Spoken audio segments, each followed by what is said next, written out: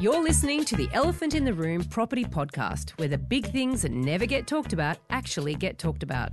I'm Veronica Morgan, real estate agent, buyer's agent, co-host of Foxtel's Location Australia, and author of a new book called Auction Ready, How to Buy Property at Auction Even Though You're Scared Shitless. And I'm Chris Bates, financial planner and mortgage broker. And together, we're going to uncover who's really making the decisions when you buy a property. Don't forget that you can access the transcript for this episode on the website, as well as download our free Fool or Forecaster report. Which experts can you trust to get it right? theelephantintheroom.com.au. Please stick around for this week's Elephant Rider Bootcamp. And we have a cracking Dumbo of the Week coming up.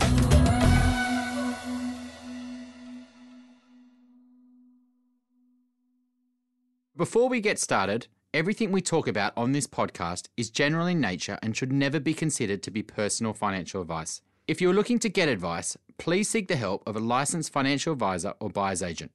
They will tailor and document their advice to your personal circumstances. Now let's get cracking. Well, I've got some really exciting news. My book has finally been published. It's called Auction Ready, How to Buy Property at Auction Even Though You're Scared Shitless. The book has been a long time in the making and draws upon my experience as a selling agent, where I sold hundreds of property at, before and after auction. And if you go back to episode 8, you'll hear from auctioneer David Scholes. And David was responsible for a great deal of what I learnt back in my selling days. Now, of course, I've built on this knowledge over the past 13 years as a buyer's agent. And then the amazing guests we've had on this podcast have taught me even more, specifically Damien Cooley in episode 2, Tim Heaviside in episode 36, Phil DeFagley in episode 92, and let's not forget the episode that kicked this whole thing off, where behavioural scientist Simon Russell taught us about 12 ways in which our subconscious is motivated by auctioneers and the entire auction process.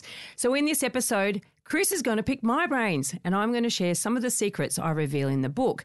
And at the end, I'll give you a discount code where you can get your very own copy for a 30% discount.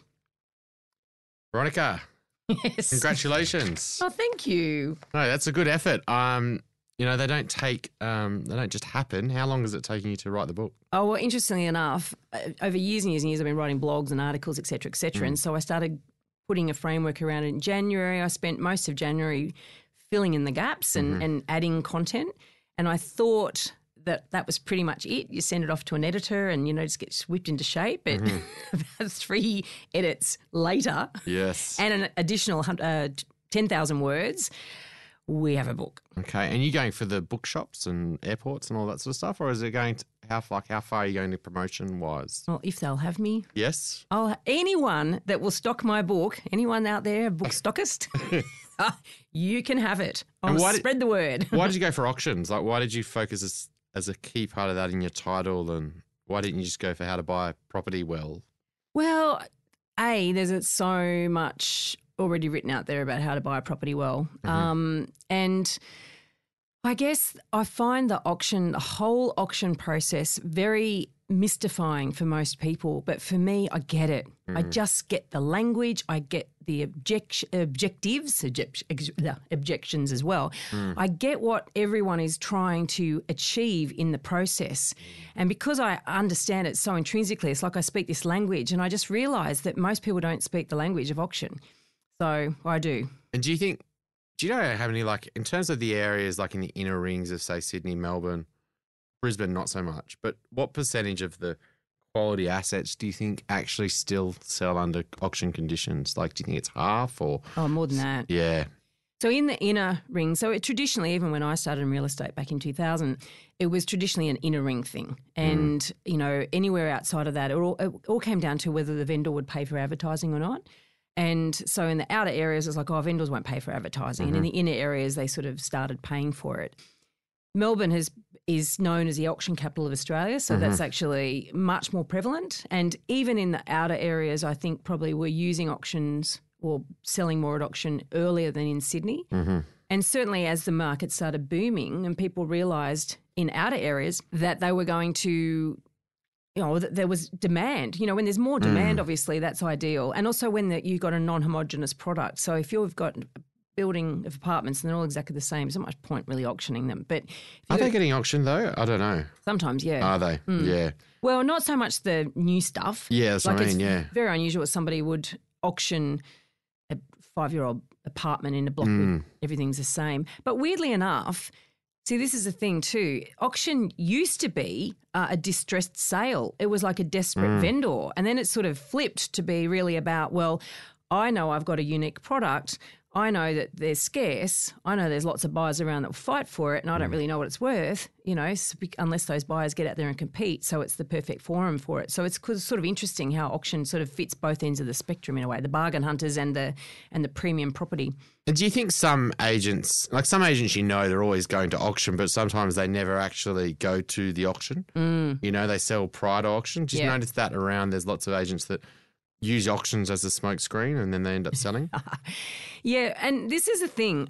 One of the benefits of an auction for an agent in terms of selling is that if you're not really sure on where the price is at or where buyers might be prepared to pay for a certain property, then you put it on an auction campaign and the market pretty much determines, or if you've got one great buyer who's prepared to pay more than everybody else, you sort of shake the sieve, if you like, and the biggest rocks will still be in that sieve. So that's a really effective way of working out exactly what the market will pay for a particular property. So when you get a lot of these agents that might be going pre-auction, it's because they haven't really fully worked out where they should price it to sell it.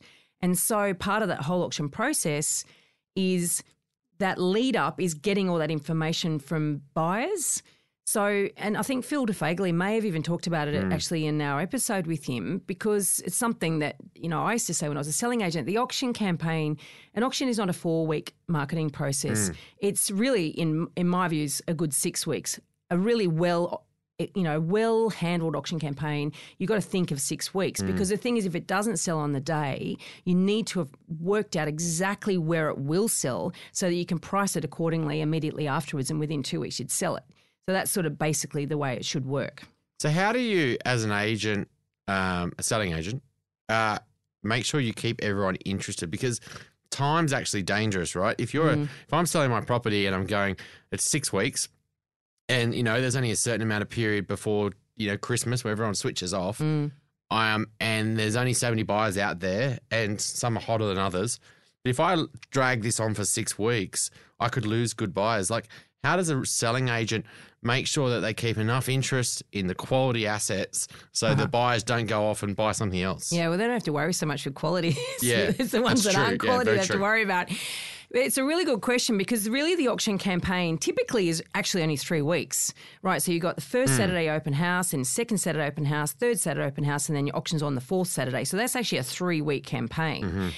So when I say 6 weeks, it's like the week leading up to your first open house, and then if it does pass, then you've got 2 weeks after. So that's the full 6 weeks, right? So therefore 3 weeks is where they've got to harness all of that interest, and they've got to keep everyone bubbling and get them to the day, So yes, that is something that a good agent is really skillfully managing. And, and I know, years back, I remember one year I had a situation where there was Easter and Anzac Day sort of within 2 weeks of each other, and I ran a couple of 5-week campaigns and they were way too long. I mean, trying to corral all those buyers, even though you had those two quite significant breaks in the market. So you can sort of certainly understand why agents, there's a lull, there's a drop-off in listings around those periods of time, because agents don't want to be running campaigns over those holiday periods. Well, that's what I'm looking at now, actually, that they try to rush it to get it in before the school holidays. Yeah.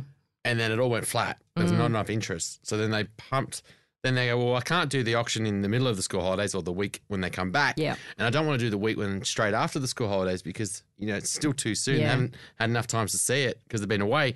So this campaign's gone from a 2-week to a 6 or 7 week. Well, that's interesting. For an auction campaign, because, they so really they keep moving the dates. Well, they moved it once, but they had to move it 4 weeks. That makes me laugh. If they're pushing it out, that's a massively clear sign to buyers there's not much interest. Yes. When they bring it forward, which does happen. So I've had situations where, say, normal 3-week campaign, there is so much interest and there are buyers throwing offers at the agent. The agent says, bugger this, I'm pulling the auction forward a week.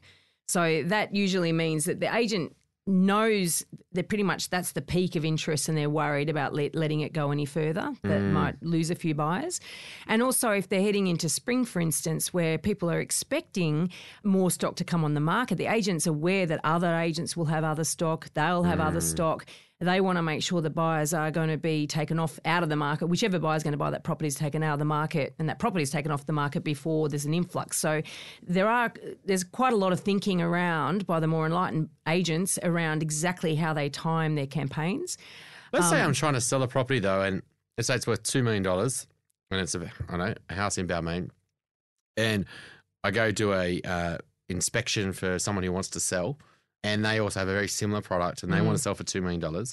How does an agent manage that conflict where they're selling two products at a very similar price point, but they've signed one up first? Do they just list both properties and say... of course they do.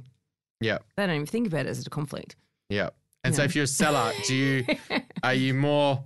is that a problem when you potentially go to an agent that's probably sewn up the whole area? Like they're potentially now got two properties that they're going to show buyers. Look, it's interesting because there'll be sellers that will be worried about that and they want to go with the other agent that isn't conflicted. But the reality is the buyers are the buyers. The buyers will be dealing with that agent just because, that agent's selling two properties at a similar price bracket doesn't mean that those buyers can be somehow corralled because you go with a different agent. So it's an interesting sort of question. The reality is if two properties are on the market at the same time, buyers are going to compare them.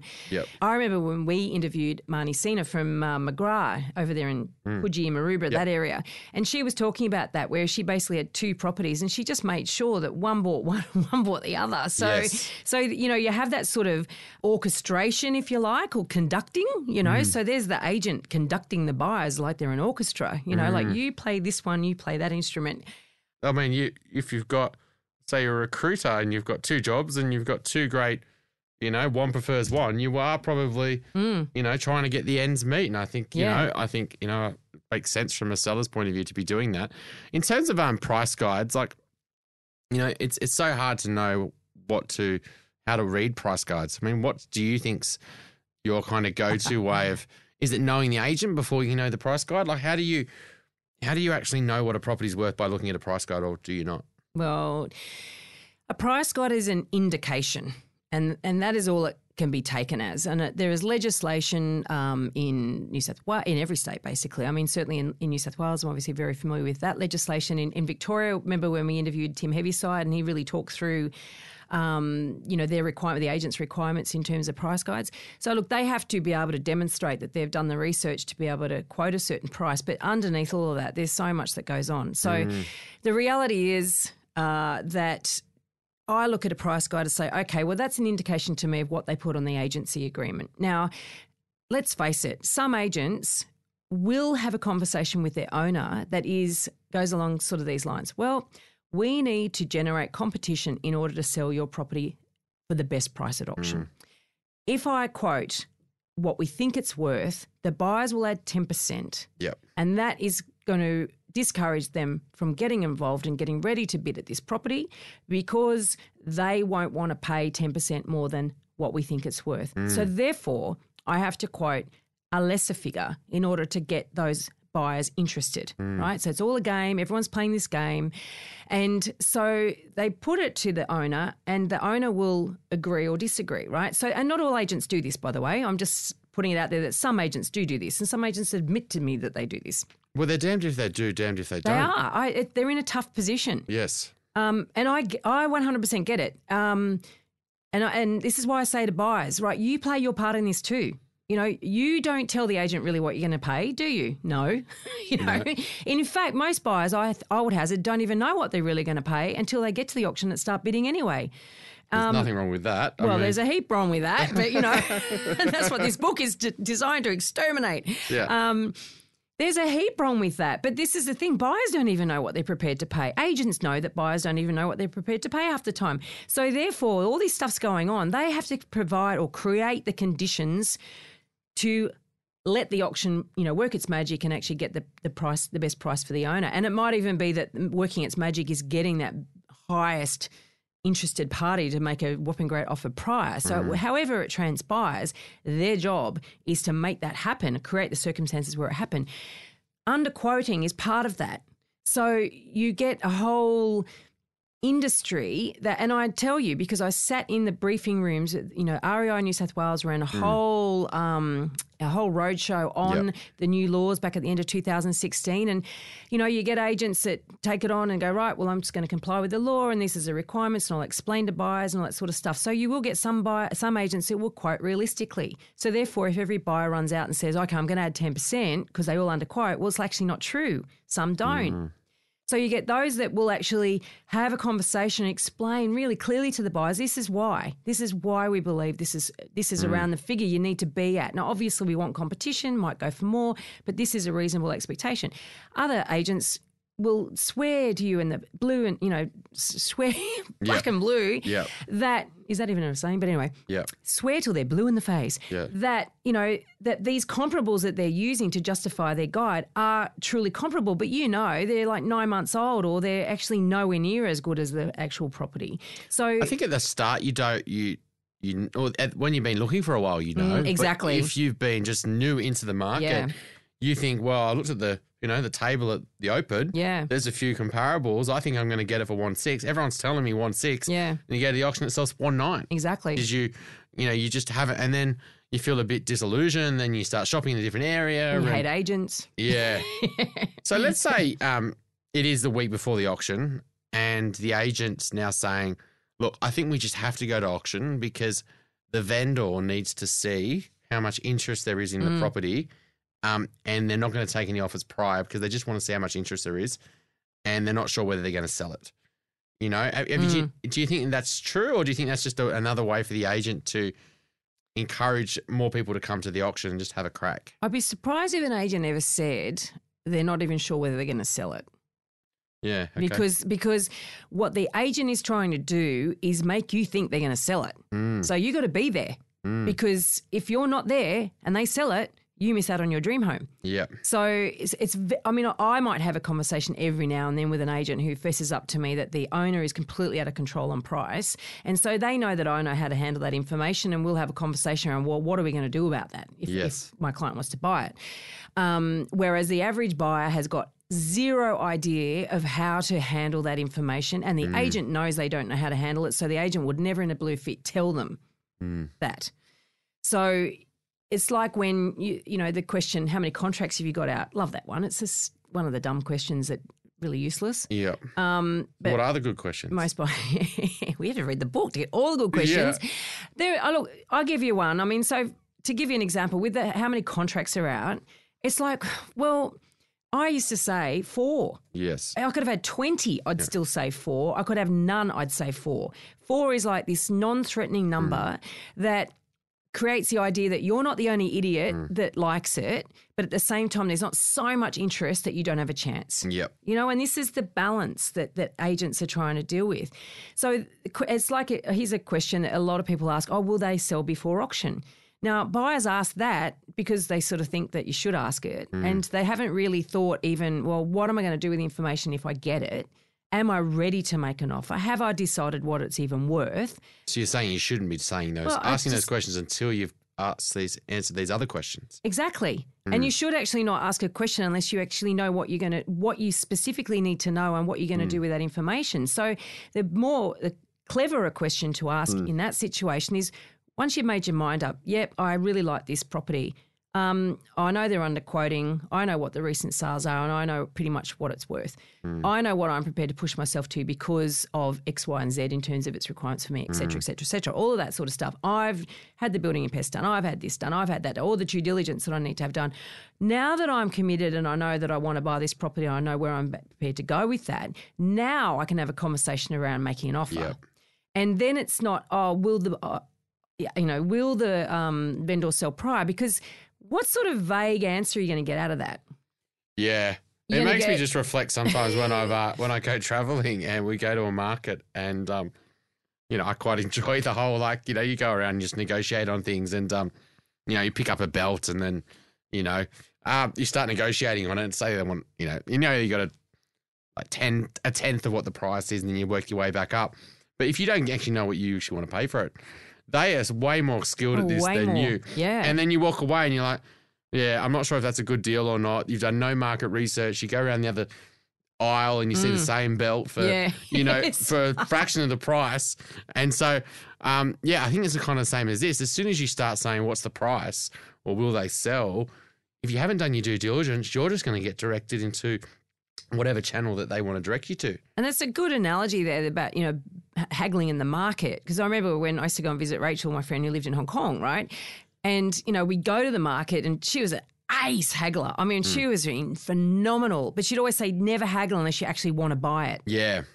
And this is the thing too, that and I hadn't even thought of this until you just said that, to be honest, that, people do start negotiations for property before they've really decided whether they want to buy it or not. Yeah. Now, we talked with Simon Russ, remember, about the consistency effect. So you start doing that, all of a sudden you find yourself in a negotiation and you go, oh, hang on a minute. It's all very awkward. Some people actually buy without really fully thinking through the ultimate question, do I want to buy it? Well, that's it, because we've got a I was reading about this recently, like a bargain hunter mentality. Like sometimes people will buy because they think they're getting a good deal, not because it's a good investment, not because it suits their long-term dreams or goals or whatever. It's just, it's a good deal. And that's not how it works with property. You can't buy lots of good deals. You can only buy one or two of them and that's it. So getting a good deal is not what you're looking to achieve. You're trying to get a good asset that grows. So I think that setting your price limit though, when should you be doing that? And then let's say you probably are under what you think it's going to sell for. How do you, say it's okay to yourself that I am going to pay more than I think it's worth because I really want the property?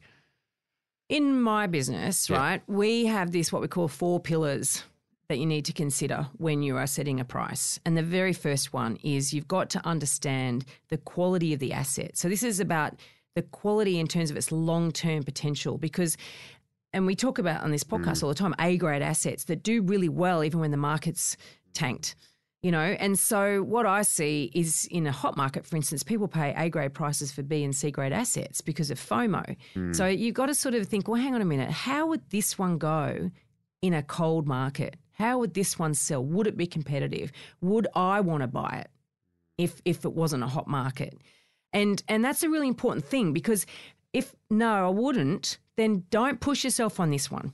You might decide you're going to go at a certain level, but don't push yourself, right? What happens if the property's macro level, it's a great property, i.e. great street, great aspect, great frontage, let's say, but there's things that are dragging it down because of it needs a good reno, it hasn't got green area and it needs green area, or there's things that are flawed about it that can change. Yeah.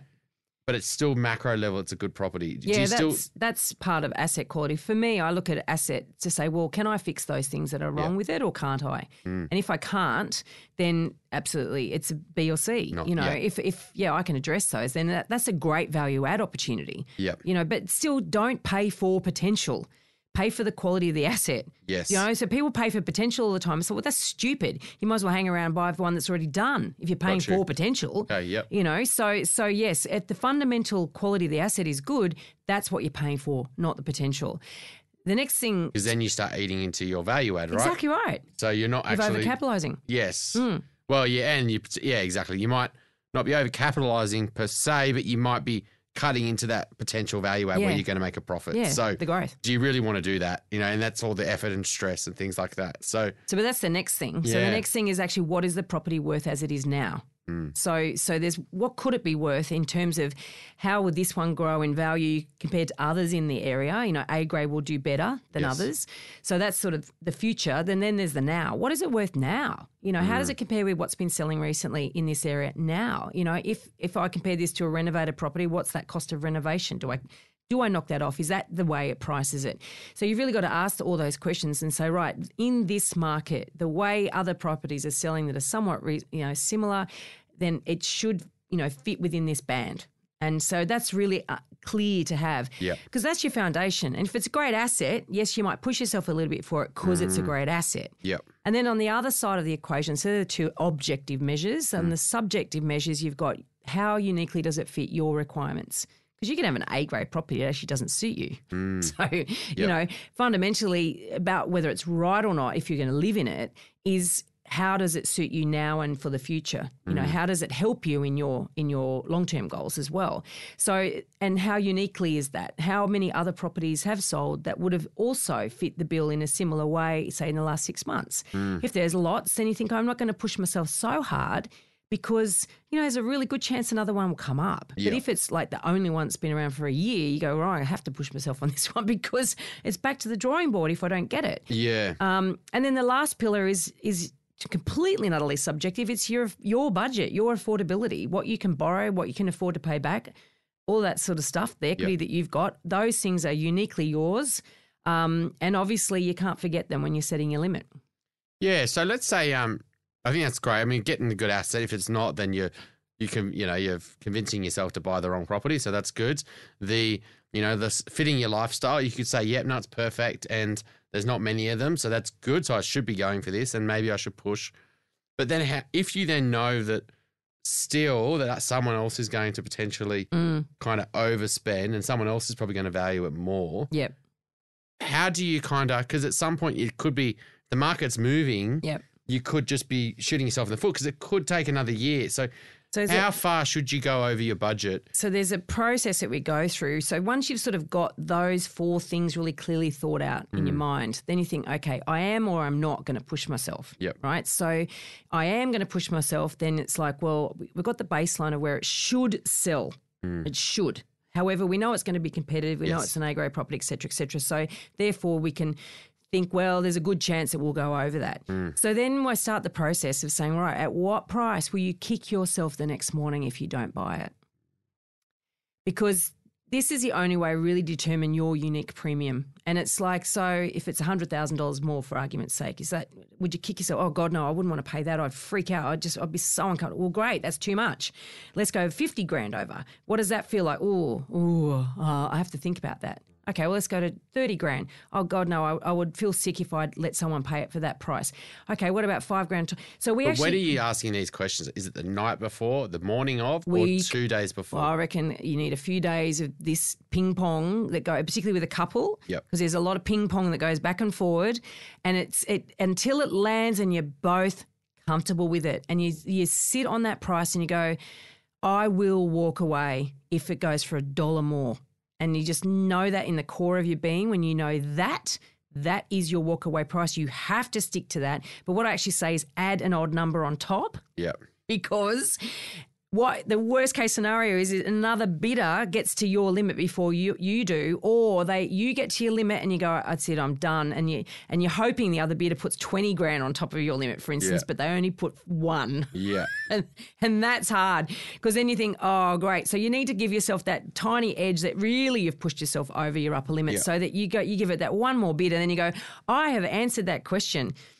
You know, would one more bid buy it? Now I know. No, it didn't. Or yes, it did. Sometimes it does. So let's say it's the Thursday, the Saturday's on the auction's on the Saturday, and on the Thursday they come to an agreement. They think I don't want to spend more than $1 over $2 million, right? And then you say, look, add a little bit on the odd number. 7, so 2 million and 7, right? Do you find though that if it is the right property though, that people start to change the next day, and then they, in your experience, that they do start to lift that 2 million as they get closer to the auction because of that fear of loss? Yeah. And it starts to rise to a higher level. Absolutely. Some people do. Some people are really firm on it. Some people do. And then they'll go backwards and they'll go up and go down. And so we'll talk them through that. The thing is that has to be thrashed out before the auction, because when it's thrashed out during the auction, really bad decisions get made, right? And I watch it because when I'm at auctions, when I'm not bidding, or even if I am, but particularly when I'm not, I love it because I'm not vested in. I'm really purely observing, and I see people and I see the conversations between couples in particular, and I think they've got not even minutes, they've got seconds to be talking through. Or how many have we seen? Or do you reckon that this is the last one? How long before we're going to have to do it again? Oh, we have to rent. I have to. All these sort of stuff going on. And it's like going twice, okay. And all that does is give a green light to the other buyer who's just done exactly the same thing to get to that last bid. And they're going, well, that person's close. Oh, one more might buy it. Should we? This whole thing goes on and on. I've seen auctions go up $100,000 in $1,000 bids with this sort of conversation and this sort of pressure. And if someone had been clear about it and known that they were prepared to walk away at sort of 50 grand in the middle of that or whatever, and they just hit it with a 10, it would have just taken the air out of that and ended it. So the elephant in the room is 100% for you. The reason that Chris and I do this podcast is because we passionately believe that property buyers can do it better. We really want to help all of you understand all the risks, but also the ways in which you can avoid your elephant making the decisions. But what we would love for you to do is just to share this episode and share other episodes with people around you that are going through the property process. Give us a review on iTunes. A 5-star, please, would be very appreciated, because this is about making sure that we all benefit from the wonderful information that our guests have been sharing with us. I was at an auction recently and it was exactly that. You know, you had a mother there with the baby or younger child in the hand bidding. Husband was, very sweat on the forehead. The other couple, she was bidding as well. And, 2 younger kids. And they got to like 155 or something. And then they just slowly just added 1,000, and it was dragging out. And they were both well over their limits. So horrible to watch. They were stressed. It was actually like stressing me because I was like, you guys are way over what you think you are. Like it went up to over 1.6. And then this one lady with the kid in the arm who was like, it was not probably a great place to be bidding with a child in your arm, like trying to pull your hair. Do you not take your kids when you have to bid? And then she thought they were going once, going twice. She's going to win it. And then bang, a little stealth bidder in the side came in and then put in another 10,000 on her bid. Heartbreaking, yeah. And then the auction just closed, finished. And so they went through this over their limit and things like. Luckily they didn't buy it. So but it is quite a. I think they probably might have bought them now, maybe let's say, because it's been 6 months. Maybe so hopefully they have. But it was interesting. So they hadn't made that decision kind of prior. At what point though do you kind of see where to stop people then? And how do you stop people when they come to you and they say, Veronica, I want to spend 2.3 on this, but it's only worth 2. How do you give them the confidence to just keep looking and just, no, don't, you're spending too much. And because I've got an email on Monday from a client and, I could feel the deflation because they did miss out. And how do they kind of remotivate themselves to get out back on there? And What often happens, there's sort of 2 parts to my answer to that. First of all is what happens to buyers when they miss out? It is absolutely deflating and they start to think I'm never going to buy. It's almost like they go in 2 camps. One just dies for cover and goes, that's it. I'm out of the market, bugger it. I'm just gone. I'm gone. And I'll lick my wounds, and when I feel like I'm ready for battle again, I'll re-emerge. And in which case, if the market's been moving, it's like, oh, that's a shame because you just lost out on a bedroom. And the other type of buyer gets, very much, I've got to pay whatever. Those buyers are paying whatever. I just got to pay whatever. I got to give up. I won't do any due diligence. I'm not going to do building and pest inspection. I'm just going to go to whatever auctions and I'm just going to pay whatever. I'm just going to pay because and this sort of FOMO and this mad panic is kicking in. And I've seen this and I've had conversations with people and I know that, and then they go, oh, I'm going to auction, but I'm not going to bid. And I'm like, I bet you are. Because you're in that mindset of you're so panicked and you just missed out and you got that pain of you felt the loss, loss aversion we talk about. You felt the loss and you're so wanting to alleviate that pain that you will go for the sugar hit, as you often call things sugar hits. That's a sugar hit of winning something and then go, oh, I've just gone through a turnstile and I can see where I came from, but I can't go back there. And so what often happens is that buyers, they just seem to think that this is a game that I'm losing and the only way to win it is to buy something. And they lose complete and utter sight on what that something really needs to be for them to have their greater goals met. And that's a real danger. So when people come to me when they want to pay overs, I'm like, well, let's work out why. Let's go back to those 4 pillars. What is it worth? how good is this asset? How uniquely does it fit your needs? And what is your budget? Okay, so your budget might be more. We don't necessarily want to unnecessarily spend that budget just because you can. Let's be more strategic around it. And because you're emotional and you just want to throw everything at it because you're sick of looking and you're sick of missing out, we can be there and actually protect you from your own emotions. And there's been countless times where we've actually saved clients hundreds of thousands of dollars over what they would have paid left to their own devices. Yeah, so they would have went to the auction and paid 2, 3 or whatever to win it, and they probably would because it's a super hot market and someone's overpaying, right? Yeah. So, but you've been able to kind of stop them there. But even if, I guess there's probably has been times where a client has said to you that they still want to overspend. And that's okay. Eyes wide open is our motto. Yeah. So I'm like, right, if you want to pay overs, then you've got to be really clear why for you that's important to do. And as long as you are really clear, and I've had plenty of clients give me a limit that's way over what I would recommend for the particular property, but I'm really confident that they've absolutely understand the pros and cons and they know why they're doing it. So they can't sort of turn around and go, oh, if I'd known that, I wouldn't have done that, And what's the biggest risk there? Time, do you think, that they have to sell it in a short space of time? Yeah. So if it is something they're going to go living in for 30 years or something like that, or 20 years, and they've really thought that through? There's two issues there. There's if it's not an A-grade asset, the longer you own it, the worse off you are because it will lag against the market, so it will fall away. Even a 0.5%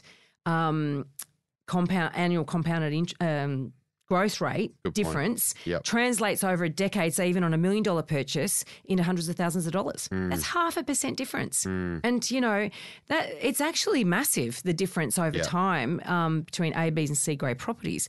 So that's your first long term. If you are going to do it, only do it for literally something that will perform the best in that suburb sort of thing. Yeah, although people still make decisions around their home because that's what they want. They just want a home, and that's okay as long as they understand. And look, to be honest, they won't feel the pain of that until 10, 20, 30 years down the track when they do go to downsize and then they go, oh, yeah, I'm sort of not really in as good a position I could have been. But let's face it, they've had 10, 20, 30 years of living in a home they love, so they're prepared to offset that. But the thing is that if your circumstances do change, and look, let's face it, some people do, and enough people sell at a loss in this country to suggest to me that people's circumstances must change and then they have to sell, And I've met plenty of people who weren't banking on certain things happening, and they do, like a divorce or for their child. Yeah, I mean, I was with a client the other day. So we've got 2 kids, 10 and 12, and then they have twins. One that's 3 months. I was like, all right, something happened, and no, we weren't planning the third, and it came along, and and so life is one.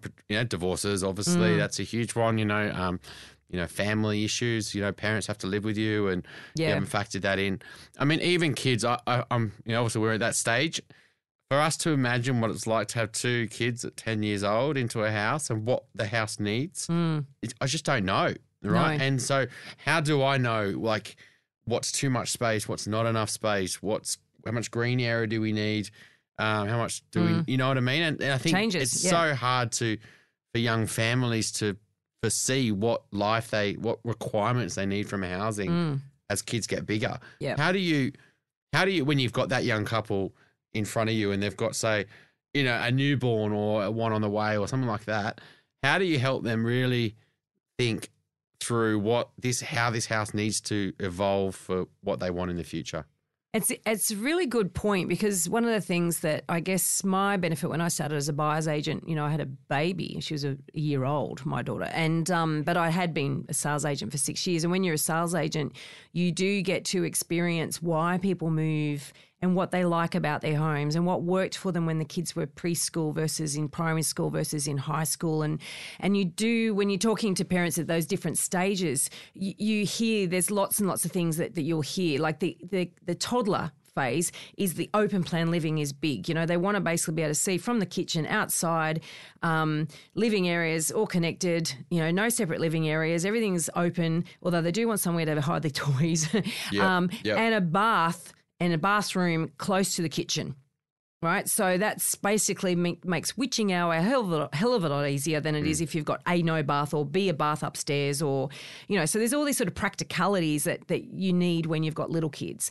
And then laundry's not okay? No, and they want a laundry. Just they for don't the like it. They don't. You can have a bathroom, laundry with a bath in it. Yeah. They want a laundry so they want a bathroom that looks like a bathroom. Yes, yeah.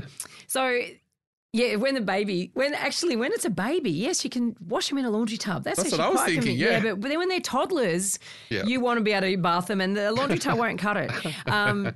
So then when they get to school, they get a bit noisier. You know, they got their television they like to watch, or when the kids are all over there, they're noisy. And you start to think, oh, another living area would be really good. Another, you know, but not too far away. You still got to be able to keep an eye on them, you know. And so all of a sudden that additional space, and also the kids, you know, little kids love to actually sleep together in the same room, but a lot of people seem to think that they all need their own rooms. But, you know, little kids do love it. And but then if you got kids of different genders, for instance, or they don't get on, then, you know, as they start to get into school, you think, I might need to start separating these kids. Yep.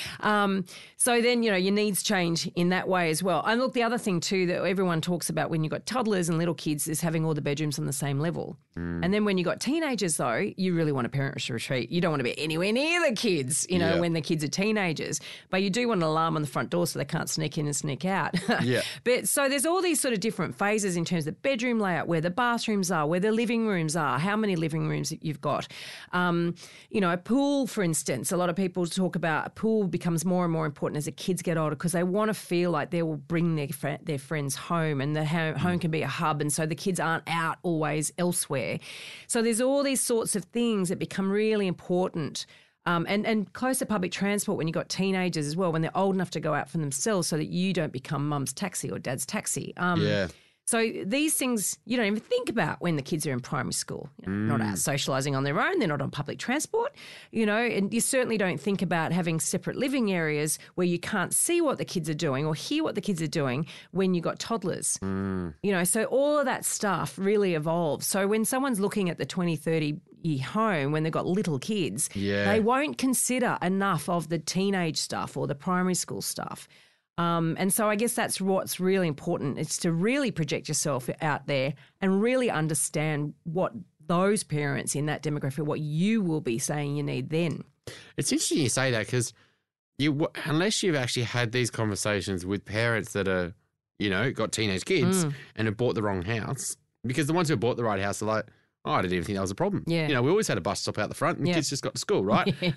Or, you know, we always had two living areas, and so I think that's a really interesting insight because that's why I think maybe the best buyers agents out there, a lot of them potentially have had that selling experience because, you know, maybe that's where they've got that insider knowledge of what really families really want. Let's say they've come from different, not saying there can't be good buyers agents from other backgrounds, but it definitely helps. That could be, you know, one of the key value adds that, you know, do you find that a lot of good buyers agents who have come from that background, that's one of the key learnings they've got from being a real estate agent? Yeah, absolutely. And they do understand motivations for selling. And so therefore, if they're worried about, like for me, my pure reason for living really at the moment, in a way, not my pure reason, but one very big reason for me being on the planet is to help people.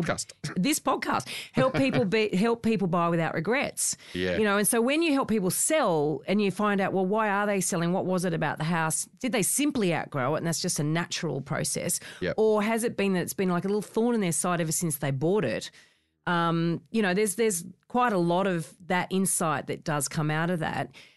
But you've got to not be a transactional person. And there's still a lot of buyer's agents that are quite transactional. You know, it's like, oh, you tell me you want one of these. Okay, I'll go and find one of those for you. They're not actually thinking about what is it about the home that you need. And also a lot of buyer's agents really focus on the investor market and they've got no idea about any of this stuff. Yeah. And this is important for investors to understand when they're buying as well. It's not just owner-occupiers. So that is a real insight that a buyer's agent that does both understands what needs to perform as a good investment from the numbers perspective, but from this side of the livability perspective, because that's the stuff that really, turns something into I guess that's the characteristics that lends itself to an A-grade property. I think it's a good point. And there are obviously buyer's agents that do focus a lot on investments, but really I think the best ones that do that are coming at from a home buyer mentality. Yeah. And so they've got that home buyer really knowledge, experience, what do people really want? And then they're applying that to exactly going and buying good investments. But a lot of out there is they're just buying what are great investments on yield or great investments because they're cheap and they're easy to buy and the cash flows are not going to be too expensive. And that's where the problems, I think, rise. But I think that you can be a buyer's agent that focuses a lot on investors, but only if you've got that kind of home buyer mindset, I guess. Well, it's because if you don't, then you're not really focusing on the quality of the asset. And this is what I guess bothers me about a lot of, we've gone right off Auction Ready, but anyway, what bothers me about a lot of property advisors, investment property advisors, is that they're doing all this research about where to buy. There's not a lot of research of specifically what to buy. And I think that's massively missing in that. So let's go back to Auction Ready because you rightly pulled us up there. In terms of though, like, let's say I have got your book actually. I've got the PDF. So if anyone wants Don't you give it away. If anyone wants 70% off the purchase price, not the 30%. Chris is flogging the I'll just make an extra the bootleg 40%. version. Yeah. I'll just upload that onto piratebay.com. But no, let's say I do read the book, and I will. I thought you said you had. I've read the chapters, overview, so I haven't read the whole book. All right. It's a lengthy book. You only sent it to me a couple of days ago. Not too long though, readers. No, 134 pages or something. So yeah, I think so. Something like that. So you can digest it, in a night or two. Is that going to be enough knowledge for me to, really go out and do it myself? Or do you think it's going to give me 50% of the way there, 80% of the way there? Do you still think at the end of the day I am going to still need a professional? Because of course. Because, and that's one of the problems with reading, right? Like learning is there's still a lot where human element comes in and then tailors that advice to your personal circumstances and then guides you. So do you think it'll give you a great foundation, but you're still at the end of the day going to go and have to seek great advice? You are going to do a hell of a lot better if you read the book and do it yourself than if you don't read the book and do it yourself. And let's face it, most people are still doing it themselves. The book is really, it's a culmination of all my experience and knowledge and thinking around it, but it's also all my observations about people shoot themselves in the foot. They really do stuff it up for themselves, and over and over I see this. So that is really what's led me to write this book, because it's like, well, if you read and understand this stuff, you are less likely to shoot yourself in the foot than you are if you don't have any knowledge of this. So you can do a hell of a lot better job by reading it. Obviously, to go to an expert such as, myself or one of my team, you get all of that expertise and insights and intel and ability to think on our feet and know what to do in different situations. And also in my business, like, God, every week we're presented with some experience that we may never have encountered before, but we've got collectively enough knowledge and experience to be able to go, you know what? This would be the best path of action now. And so that's the thing that an individual buyer is never going to ever get, because you can't physically buy the thousands of properties that gives you that level of expertise. So, and I think just the way that our brains work, I think we can only process so much information at a time, and then you're then buying with a partner, and that partner is also trying to process that information, and they've got different levels of experience and knowledge and fears and worries and desires, and and to have that independent person to manage that. I find that with financial advice and even broking and things like that, it's kind of being there to let them hear out everything that they've got to say, and really talk it through, and kind of play devil's advocate and things like that. Even if they've read the book or they've done read lots of content and things like that, they haven't got that person to direct them in that conversation. And obviously we're working with a buyer's agent at the moment. And whenever he finds like a little bit of a hole in our thought process, he's, and rightly, he's asking us about it. And I can feel like actually we're hiding our head in the sand on this. We don't really want to talk about this. Like, ignorance is bliss. Yeah. And even though, we talk about this stuff and I, read about it and learn about it and help people do it, I can still find myself self-sabotaging. Well, look, I've sold a couple of properties recently, and this is interesting because what I've realised myself, one of them I actually got my team, some of my team, not my entire team, but some of my team, I actually sought advice at the pointy bit of negotiation, at the point at which I needed to say to the agent, basically, yes, I'll sell effectively. And it was a bit less than I wanted. The agent did a great job. She actually really wrapped it up really well. But I had to give her the green light before she could do that. And I knew that much, but I was holding back. My elephant was going rampant, so there was this sort of fear around that. And so my team sort of helped me stop focusing on what was happening then and there and pull back and remember the reasons why I was selling in the first place. What can you do when you sell this property? Can you still achieve what you wanted to achieve when you sell this property, which is actually to renovate my home? And the fact is yes. And so therefore it was reminding me of why I was doing it. And thank God for that, because I was in that pointy part of the whole decision-making process, and my elephant was going off. And even though I know everything I know, I still was on the cusp of making a really poor decision. And at that point, you still, and which made it probably should have been easier, you actually had an agent that you trust. Yes. Because you've, worked with that person for a long time. Yeah. You really do have a high level of trust. Yep. And a high level of engagement too, because she could to speak to me as a professional. Yes. But my owner-occupier, sorry, my own personal emotions, because it was my property. Yeah. Yeah. Yeah, and I just think it's very interesting that that's really where the value is. Yes, the knowledge, yes, the experience, but that's all very valuable. And negotiation and the skills and the strategies and all that sort of stuff. But it's that sounding board to guide you through up to auction day and beyond.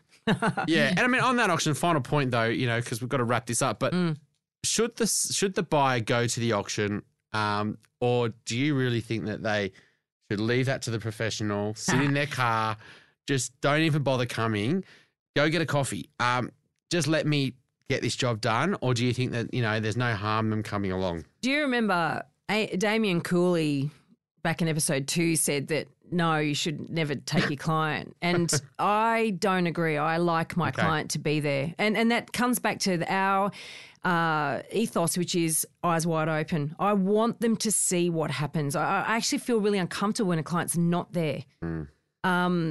So, yes, I think they need to be there, fully briefed, understanding what's going on, understanding the variability of what can happen at auctions as well. And even though I can read it and I understand, I have to think on my feet, and I won't have time to explain what we're doing in the middle of the auction to the client either. So we sort of have to preempt a fair amount of what may or may not happen. But I like them to be there. And let's say a client, because this is happening quite a bit at the moment, my clients are, they're going out, they're doing their research. Like sometimes I'll suggest clients to use buyer's agents, which I always do. But, there's affordability, there's maybe just a confidence, I want to do it myself. They're already invested in the process and they just want to use how crazy do you think it is though? Like when people do come and they do fall in love with the property, like how much should they just use a buyer's agent just for that protection? For that auction side. Like, I guess it's how bad can people get it wrong, I guess, and how they can get it really wrong. Because the thing is that once you start bidding, even when if I'm watching one of my team and I think to myself, I'd do it differently, and we've all got our different styles and we're also thinking differently. We're also, got various tactics and strategies that we're employing. And I think to myself, I wouldn't do that. There's no way in a million years I can interject or interrupt. It's started. Once it starts, it's like an avalanche. It's happening. Yeah. You're not going to be able to, you can put various things in place to sort of direct the snowfall maybe, but at the end of the day, it's happening. Once you start the process, you can't then start thinking, oh my God, what have I done? What have I done? What about it? I shouldn't have, oh God, but all that thinking then takes over and your ability to think carefully and clearly, so that's a really difficult thing. So there's a good point, because I think it's not a game of chess, is it? It's not like you've got your 3 minutes to think it through. It's happening right now. And I think a lot of people will think through, I can bid at auction. It's easy for me to say. I'm confident. I can do 1.1. But, I don't know how to bid, but that's not part of it, right? No. There's so many levels on top of that you just don't know. See, the auctioneer, we haven't even talked about auctioneers. And I do encourage all of you, if you're listening to this, to go back to those episodes I mentioned earlier on and listen to those auctioneers talk about how they create the whole environment during an auction, and they create momentum, and they are practiced. They are absolutely practiced at this. And you are not. and you don't even know how practiced they are. I can recognise it because I know the ones that practice and ones that don't practice. So some of them are really crap, actually. But, as a general punter doesn't know the difference. But all auctioneers are trying to get momentum, and most punters fall into this little rhythm and pattern and actually play along. There's very few that know how to disrupt an auction, and you can't disrupt it and be disruptive. You've got to disrupt it in a really charming way. So it is a very, very difficult art to perfect. And back to your question about, well, should you engage a buyer's agent? To be quite honest, there are two ways that buyer's agents can work with people that come to them. There's just when you bid, and that's not enough. Just giving someone your limit and saying, okay, can you bid for me? Right, yeah, sure. Oh, look, I'll do it if somebody really wants to pay me the money and do it. But I do warn them that we need to have a full understanding of the background of this property, the background of the sale, the agent, the likely other buyers, their circumstances, what it's actually worth, what it's really worth to you. We need to advise you and help you set your limit, because if you've set it by yourself, you probably want to jump in the middle of the auction and tell me to bid more, and that's going to blow your cover. And, all of these strategic things that have to be done through a complete and full due diligence process so that you absolutely know what you're doing and are confident with whatever limit you've set and why you're doing it, or whether we can find a reason why you shouldn't buy the thing in the first place and save you even more money. That makes for so much more powerful bidding than if you just basically give me a limit and pay me whatever it is that I'll pay me as a appearance fee. Yeah, I mean, I guess you're just rocking up to a fight just with a knife, right? And you just have to use that and see how you go. But if you've kind of done all your due diligence and everything like that, maybe you've got, better tools in your armory and, you know how to use them and who to attack first and things like that. And I think it's from a good auctioneer like, out there would take the same approach. Yeah. They know that they're not just doing 12 auctions today. They've got 12 individual auctions. They're going to have to, focus on different buyers. They're probably prepping themselves for every auction a little bit differently. Yeah. And they know exactly how to, they're a true professional. They're not just there just to sell the property and just, go through the motions. And I think that's where a lot of buyers agents, a lot of people are just bidding for you. And that's why you probably shouldn't just get someone to bid for you either. If you're not do it yourself. Do it yourself. Quite frankly, they'll do just as good a job.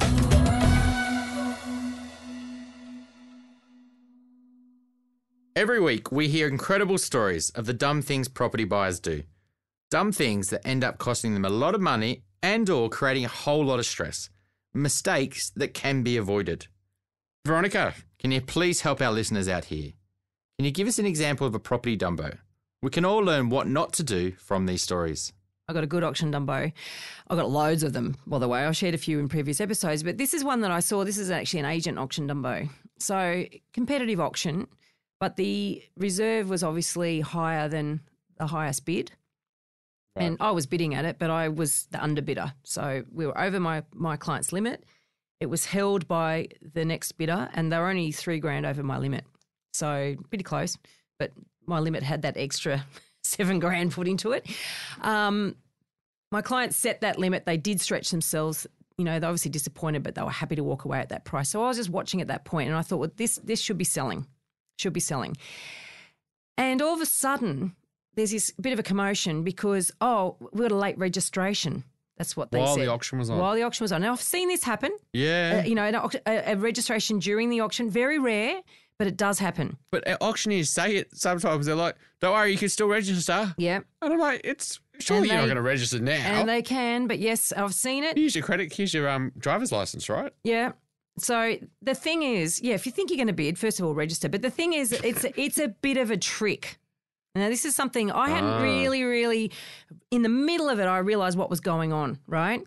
So what was going on? So the highest bidder's there. It's been competitive. We're out. My limit was well over what I thought it was worth. My clients, with their eyes wide open, gave me more money. And I was like, this is not the sort of property I encourage you to push yourself, but they wanted to for lots of their very good reasons. Yep. This guy was over it. He starts to get agitated. He's like, well, what's happening here? Oh, no, sir, we've got a late registration. This guy, I'd noticed him during the registrations because, of course, I watch people register. He went up to the agent. He shook his head and he mumbled a bit and I couldn't really hear what was going on. Then I saw he was outside during the auction. The auction was held inside. He was outside, I noticed, wandering around. The next minute he's come in sort of the kitchen door and he's in the kitchen supposedly registering to bid, right? while this is all going on, I'm so sorry. I'm so sorry. You know, the auctioneer was very polished in how this was handled, very polished, very rehearsed dialogue around this, right? Oh, God. About, you know, we took a late registration, et cetera, et cetera.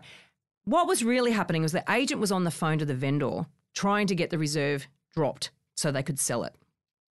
Now, it was a bit of a high reserve, of course, but this was a distraction to get the highest bidder, you know, because if they couldn't get that reserve dropped, that agent was going to have to go to that highest bidder and try to get more money out of them.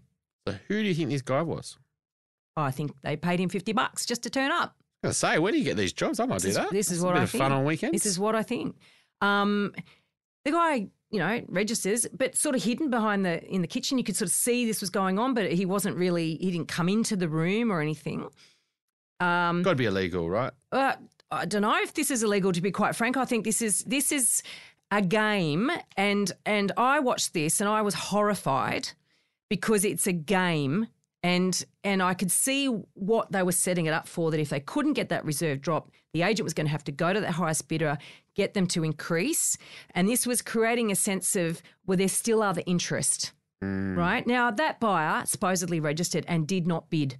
Why would you bother registering at the pointy end of an auction and then not bid? So I could see I was gropeable. But look, it didn't make any difference to me at the end of the day because, you know, we were out. But the Dumbo would have been if you just kind of bid more because you thought against this dummy bidder that's not even a bidder. Yeah. And even if they didn't, because they didn't bid, did they? But if they did bid, then you would have bidded against the dummy bidder. But they couldn't have possibly bid. No, they were never going to bid. Yeah. It was designed to make that highest bidder think that there could be more competition. Oh, yes. And if the agent came in after speaking to the vendor, said, look, we're not quite at the reserve. Look, this person's here. I want to give you the first right of refusal. Look, you know, if you increase it to X, then we're definitely going to get on the market. If there's no further bidding, you'll actually get to buy it at that price. You know, and so they might do that also if they felt the highest bidder had more money in them. Yep.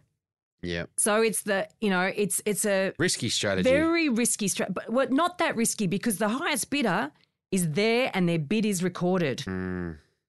Like, this is the first time I've seen this, and I am 100% certain that this was a very deliberate ploy. And this is when people say they're going to go to auction and I'm going to try it myself, see how I go. This sort of stuff can go on and you wouldn't know what the hell's going on. So the Dumbo could be if that highest bidder had actually then increased their bid on the back of this sort of ruse.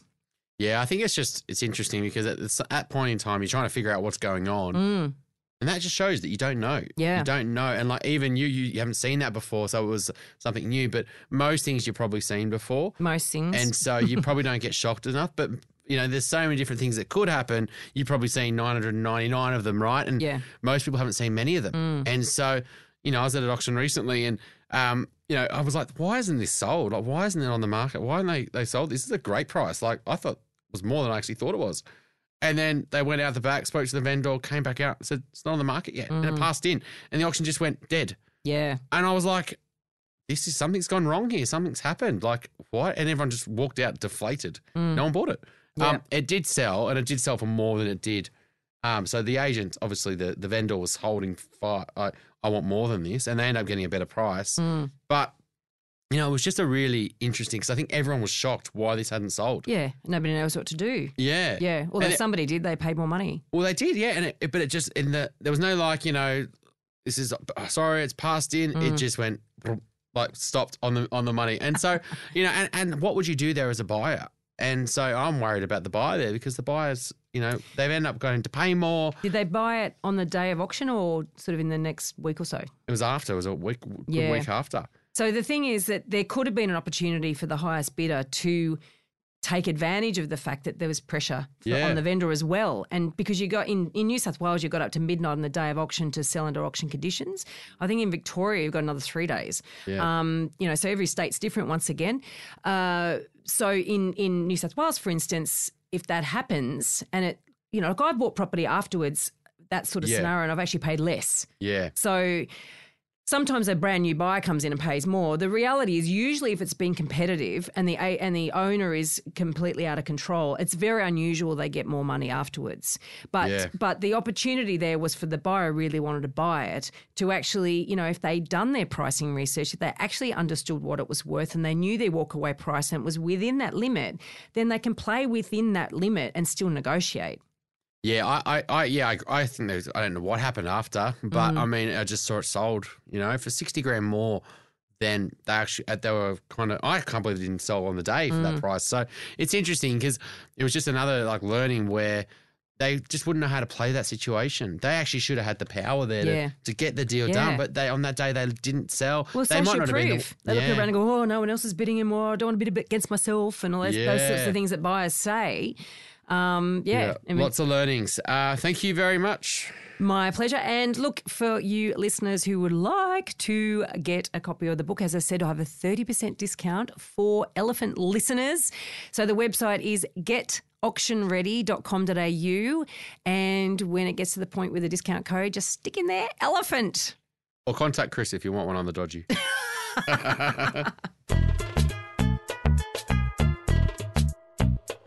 Please join us for our next episode when we interview a developer.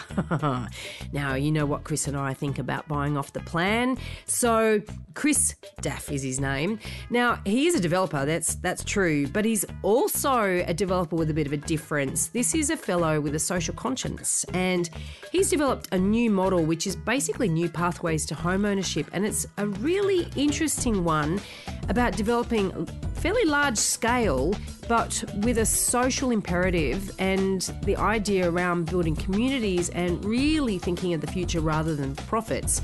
So you want to hear more about this one, please tune in. Don't forget we're on all the social channels. We're on Facebook, we're on LinkedIn, we're on Twitter. Or you can connect with us on theelephantintheroom.com.au. The links are all there for you. Please connect and send us a message. We'd love to hear from you. The Elephant in the Room Property Podcast is recorded at the Sydney Sound Brewery. This week's podcast was recorded by John Resk, editorial by Gordy Fletcher. Until next week, don't be a Dumbo.